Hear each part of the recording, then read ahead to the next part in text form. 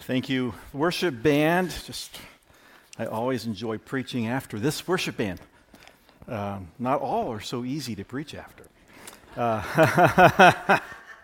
Hey, I know there are a number of you here for the first week because you are students and you've just started classes, and I wanted you to know that you are right at the end of a series. So I want to catch you up a little bit. We're doing the Lord's Prayer. We started 3 weeks ago, and we're finishing up today.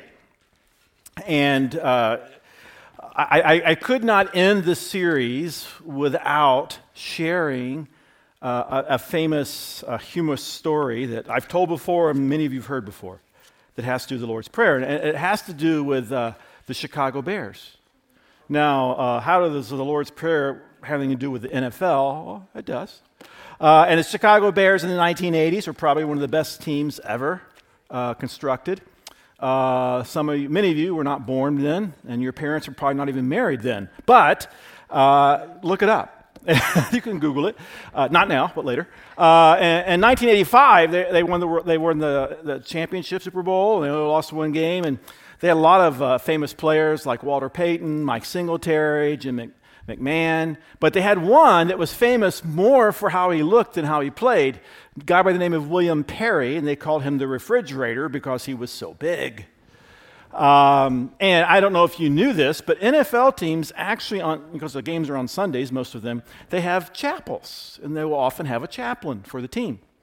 And in one chapel that year, Mike Ditka, who was the coach of the Bears, asked William the Refrigerator Perry to lead the team at the beginning of chapel in the Lord's Prayer.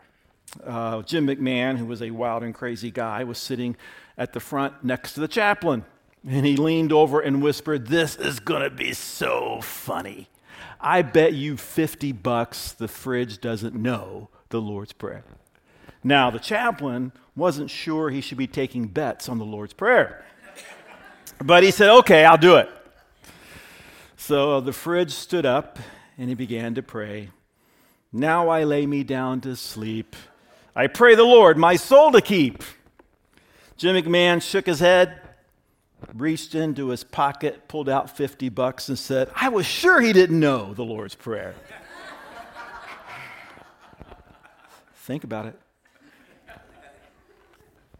We've talked, right? The Lord's Prayer is maybe the most quoted piece of Scripture in the Western world, but many people don't understand what it means. One writer said that prayer is one of the most fundamental practices of the Christian, but also it's one of the least explored in the Christian community. See, if we're not careful, prayer becomes just a ritual. It's just something we say. We can fall into different traps when we pray. Sometimes we can try to use prayer to manipulate God.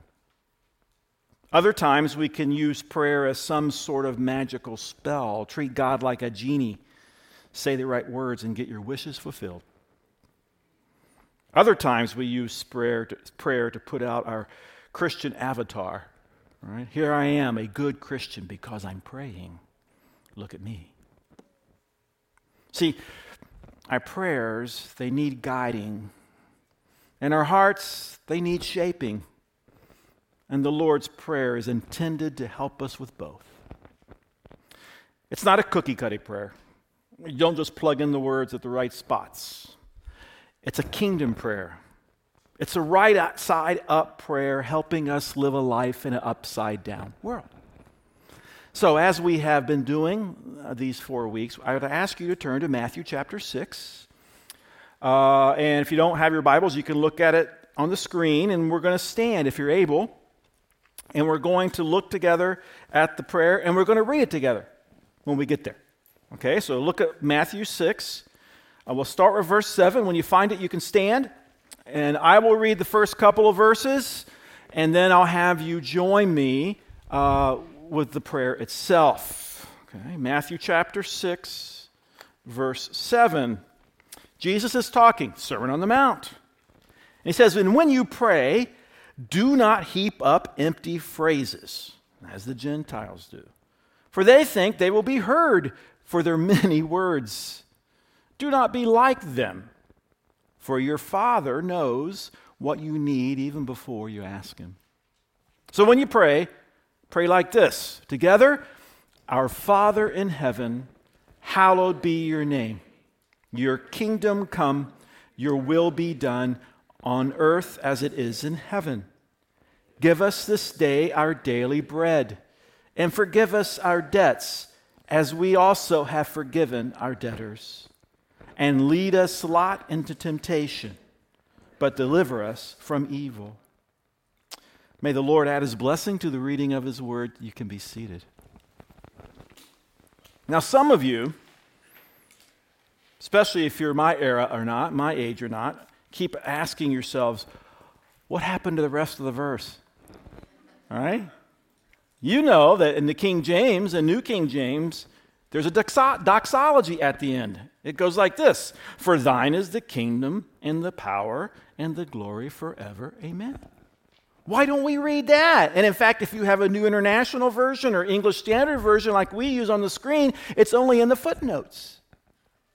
What's going on? Well, many of you know we don't have the original Greek manuscripts, right? We don't have the actual ones. We have copies.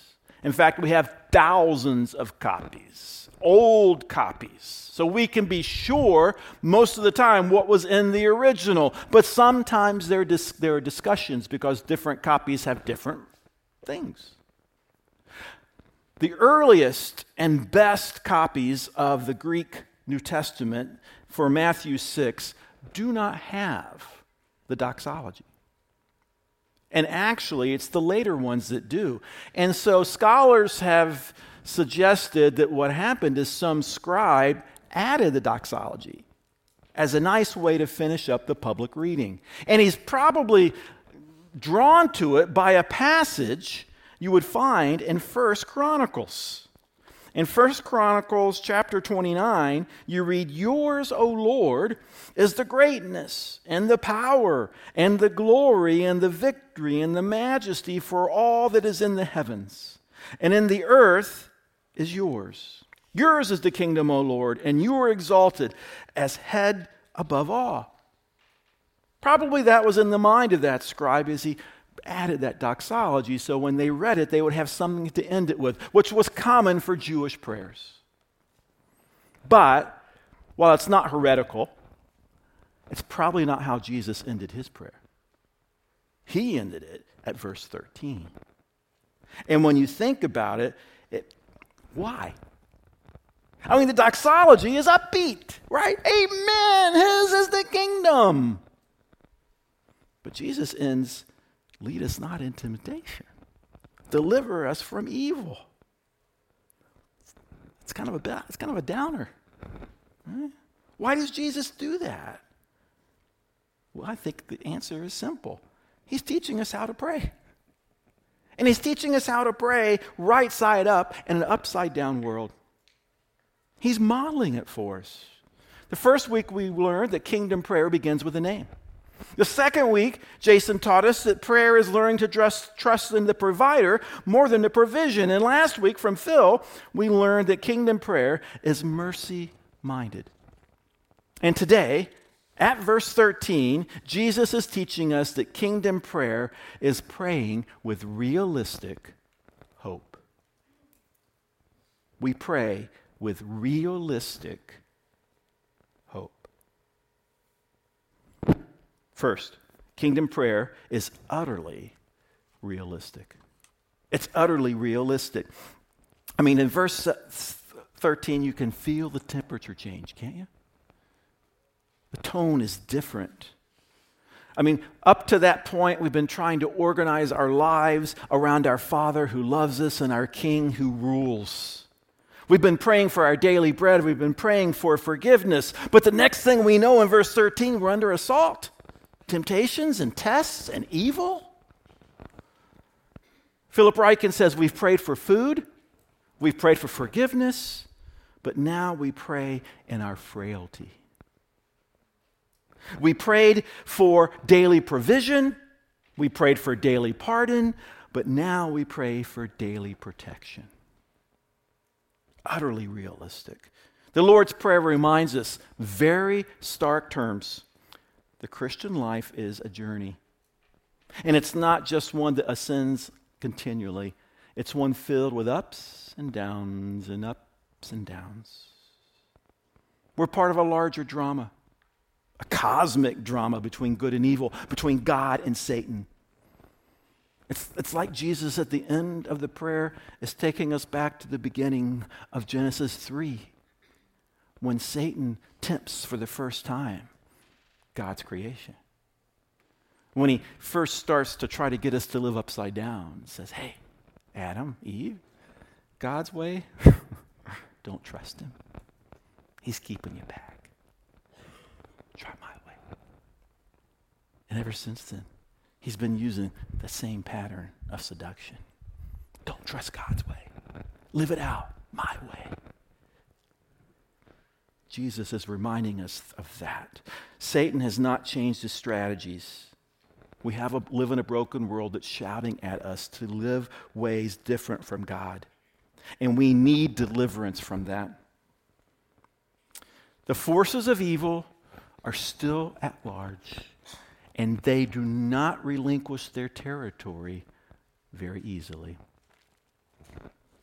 I am a dad, so I like war movies. Amen, dads? I love them. Not as much as I love my kids, but I love them. I love them because of the drama. Good guys versus bad guys. You never have to doubt who they are. I love them because of action. But I think I love them most because for a couple of hours, I cannot imagine what it's like to fight with your life on the line, the life of your buddies on the line. One of my favorites, as you see on the screen, is Saving Private Ryan. About the invasion of Normandy, the first 15 minutes, by the Allied troops in World War II. Even World War II vets have said that those first 15 minutes may be the most realistic war scenes ever put on film. The director, Steven Spielberg, he opens up with a shot of boats, landing crafts. They're called Higgins boats. And they were taking the troops across the English channels, up and down to the beaches of France. And he takes us inside those boats. Up close and personal, we'll receive their faces. These guys who were waiting for that steel ramp to lower and to charge the beach. And we can see what they're doing. One guy's making the sign of a cross. Another one's taking his crucifix and giving it a kiss. My favorite is the sergeant who takes a big chaw of tobacco and just puts it up and back in his mouth. We all prepare for war in our own ways. But Spielberg shows us their face. He shows us their emotions, their determination, the focus, even the fear. They're not lackadaisical. They're not nonchalant. They're not just going through the motions. It's not some joyride. They are deadly serious. Why? They're going to battle. The Apostle Paul describes the scene of our lives.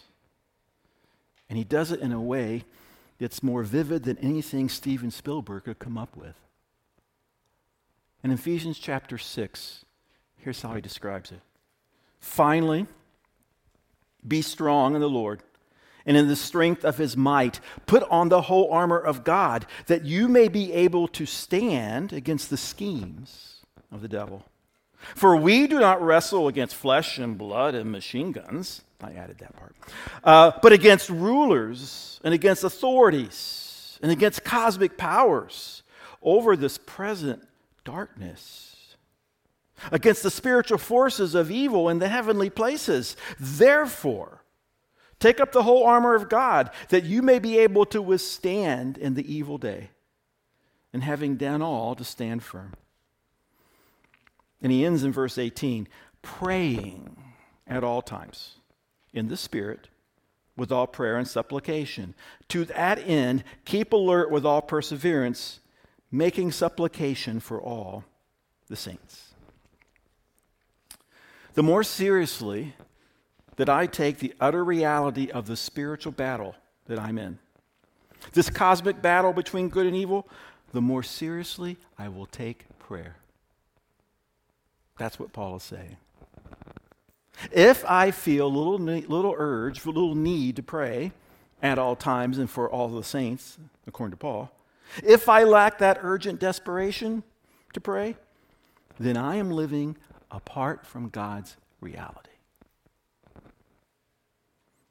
We must remind ourselves, in this kingdom prayer, the steel ramp is already lowered. We're already on the beach, and the battle's intense. Not just out there, but also in here. In these two verses, Jesus is reminding us of our urgent need for prayer in this desperate battle. We should pray as if our lives depended on it, because they do. First, lead us not into temptation.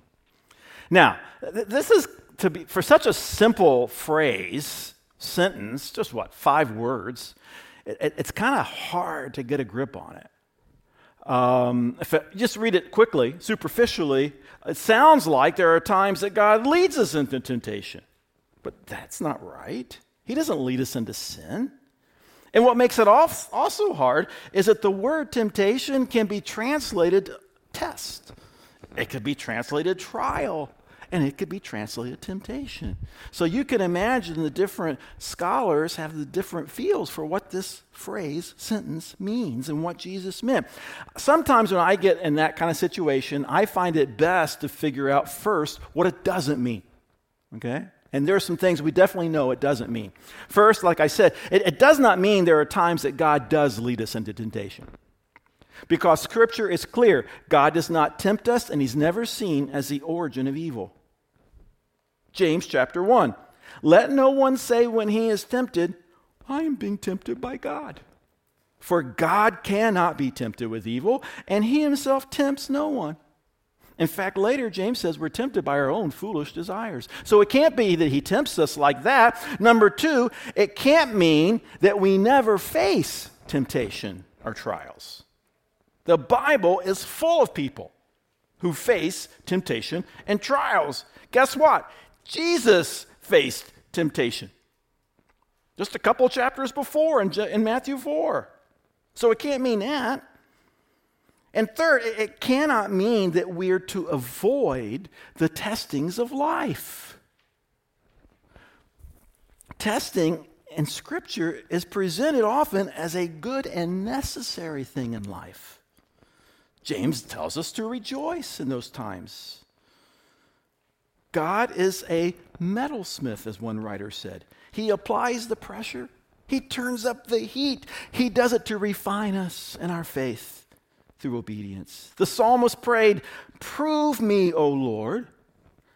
Try me. Test my heart and my mind.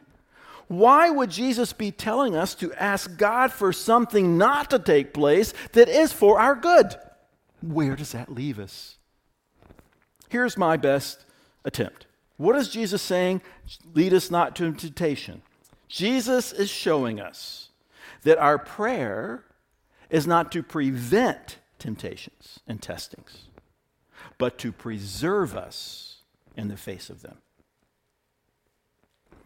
I'll say it again. What he's saying in the first half of verse 13 is that we're not praying to prevent temptations and testing, but rather to be preserved in the face of them. Paul echoes that in 1 Corinthians 10 when he says, no temptation has overtaken you that is not common to man, but God is faithful. He will not let you be tempted beyond your ability, but with the temptation, He will also provide the way of escape, that you may be able to endure it. See, trials are permitted, but only for our good. But still, don't be shocked when they come. Kingdom prayer is utterly realistic. Christians face tough times. just like everybody else. Kingdom prayer, utterly realistic. Secondly, though, kingdom prayer delivers hope. Kingdom prayer delivers hope. Deliver us from evil. Those two lines really, they go together.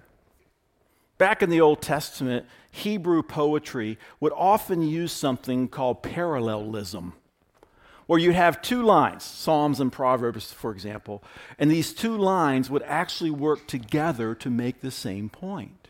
They worked in parallel. And so some people think that Jesus is kind of alluding to that. He's using two lines that go together to make the same point. In fact, he's reinforcing and expanding with the second line on the first one. Deliver us from evil amplifies the idea of persevering us in the midst of temptation. You see, if we only had the first one, it would sound like we just want to avoid the circumstances of life. Just get me out of this. But the second one doesn't allow us to do that. You can't get out of it. You can't avoid it. But you can be delivered from it. They go together. Hope. Satan is the evil one that's being communicated about here. It's not just deliver us from evil. It's better said, deliver us from the evil one. He brings the testing. It's not just pervasive, it's personal. He's the schemer, as we said, starting back in Genesis 3. As we mentioned, he did it with Jesus in Matthew chapter 4. He's a schemer, he's a tempter, he's also an accuser. One of the most interesting descriptions of Satan, by the way, there's a lot in the Bible about him. One of the most interesting descriptions is found in Revelation 12, where actually John is getting a vision for when Satan is finally defeated. But I want you to hear how he's described. So John writes, Revelation 12, I heard a loud voice in heaven saying, now the salvation and the power and the kingdom of our God and the authority of Christ have come. For the accuser of our brothers has been thrown down, who accuses them day and night before our God. He's an accuser. Why? He wants to paralyze us in our shame. He wants us to keep us from obedience and our guilt. We think, we know, if we confess our sins, God forgives. But Satan will show up at that time of confession and say, oh, no, you're not. You've gone too far this time. You've gone over the line. See, there's a limit to God's statute of forgiveness, and you've gone beyond it. And he starts to weigh us down with that guilt. And they actually, right, they come in whispers, back of your mind. God won't forgive you. He's relentless, persistent, crafty. He's subtle. All ways he's described in Scripture. When my daughter Claire was 2, she used to like to cuddle. You're 20 years ago. But she used to like to sing a song. And her favorite song was Jesus Loves Me. So I can still remember, I was living in Michigan then, rocking her in this white rocker and singing that song with her. And all of a sudden I kind of thought, Sky, I don't think you believe that song. And I was a youth pastor. What? You don't believe it? Jesus? You believe in Jesus? That's why we come to church. He loves. We believe that. John 3:16, God so loved the world, me. That was the word that was hard to believe. You see, I could believe Jesus loved the world, but how does he love some sinner like me who keeps messing up all the time? Who knows down deep he's a fraud? How does Jesus love me? That's the accuser at work. It's exactly how he works. How do you know Jesus loves you?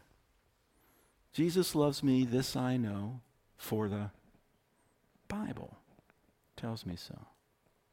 My Bible tells me in 1 John 1:9 that when I confess my sins, God is faithful, but he's also just to forgive my sins. Don't miss the word just. He's righteous to do it. Why? Not because of me, but because of Jesus. See, he took all my sins and he took all my guilt. I can't have too many for God to handle. He's still just to forgive me because Jesus took it all. Don't let Satan accuse you of that and put that on your back. Jesus took it off your back. He loves to paralyze us. He's a schemer. We need to acknowledge through this prayer that there's something going on in our world that needs to be resisted. And I want you to know that Satan is strong, but he's not infinitely strong. He's a creature. Jesus delivers us. The cross has made that clear. Satan is the tempter, Jesus is the deliverer. And the Lord's Prayer is very honest about that. It's full of hope, a hope that is founded in the person of Christ. You see, not long after Jesus preached that prayer, and prayed the prayer, he was on the cross. And it was on the cross that delivery took place. He paid the penalty for our sin. And when he rose from the dead, he conquered death, the curse. He delivered us from everything Satan could throw at us. And Jesus in this prayer is taking head on the tension, though, of living still in a broken world, even though the victory is assured. In fact, Jesus lived that broken world. That tension of knowing that God's kingdom is coming, but yet not getting the full taste of it. That's where we are right now, the already but not yet. The Lord's Prayer points that out. And it also talks to us about how we see life's valleys, how we see life's tests, and how we see life's trials. Those are the times we learn to lean on Christ. Those are the times we learn that we cannot deliver ourselves. Only He can. That's how we learn to hope, to yearn for the day when all the exams will be over. I was talking to a colleague about this, and he said, Scott, sometimes the best prayer I have in the morning is, Lord, help me to struggle well today in the hope of your deliverance. The Lord's Prayer will help you find that. Now, the Bible is the first place we go to understand our hope. There's another book that's real helpful. It's called, actually, The Lord of the Rings. It's a book of fiction. But in this book of fiction, there are some illustrations of what God is doing. Now, some of you have seen the movie, but you haven't read the book. Now, I'm a hypocrite because I haven't read it either. My wife's read it and my kids have read it, and they pointed me to a scene in the book that captures the essence of realistic hope. And I wanted to read it for you. It's near the end. It comes after the great battle, after the ring has been disposed. Evil has been vanquished. And now Samwise Gamgee, the real hero of the story, is sleeping. He's worn out. Gandalf, the wizard, comes to wake him up. Well, Master Samwise, how do you feel? Gandalf said. Sam lay back. He just stared with open mouth, and for a moment, between bewilderment and great joy, he could not answer. But at last he gasped, Gandalf, I thought you were dead. But then I thought I was dead. Is everything sad going to come untrue? What's happened in the world? Gandalf said, a great shadow has departed. And then he laughed, and the sound was like music, or like water in a parched land. And as Sam listened, the thought came to him that he had not heard laughter and the pure sound of merriment for days without count. It fell upon his ears like the echo of all the joys he had ever known. But Sam himself, he burst into tears. Then as sweet rain will pass down a wind of spring and the sun will shine out the clearer, his tears ceased and his laughter welled up. And laughing, Sam sprang from his bed. How do I feel? I don't know. I feel like spring after winter and sun on the leaves and like trumpets and harps and all the songs I've ever heard. Will all that is sad come untrue? Sermon week at my house is a family affair. And my wife and my kids, especially when they're around, kind of help me think it through. And one of my sons yesterday sent me an email as he was reflecting on that scene in the Lord's Prayer. And here's what he wrote. He said, "At first glance, deliver us from evil. Those words appear painful and sobering. They hearken to the vileness of our world, the evil that's in it, and the necessity for us to be purged from it, like taking a big gulp of medicine. Both of which are true in a way, but neither are the end, are the ideal of Jesus' idea for us. There's another way to take these words, deliver us from evil, as the culmination of Jesus' hope when it's brought to life at that moment. On the day of days, when those words are fully realized, when we are fully and finally and forever delivered from evil. From that moment, there will be no need to pray, deliver us from evil. Because God's love will have broken the deepest curse. We are delivered, and all the sad things have come untrue. The end of hope is now fully joy. That is realistic hope. Lord, thank you. It seems like, well, it's true. Every time we open your word, we are reminded that you know the innermost parts of us. Your word pierces us. It's like a light showing us what life really is like. It rings true because it is true. And I just thank you for Jesus' words, his prayer, that models for us how we are to come to you in a world that is so upside down. Thank you.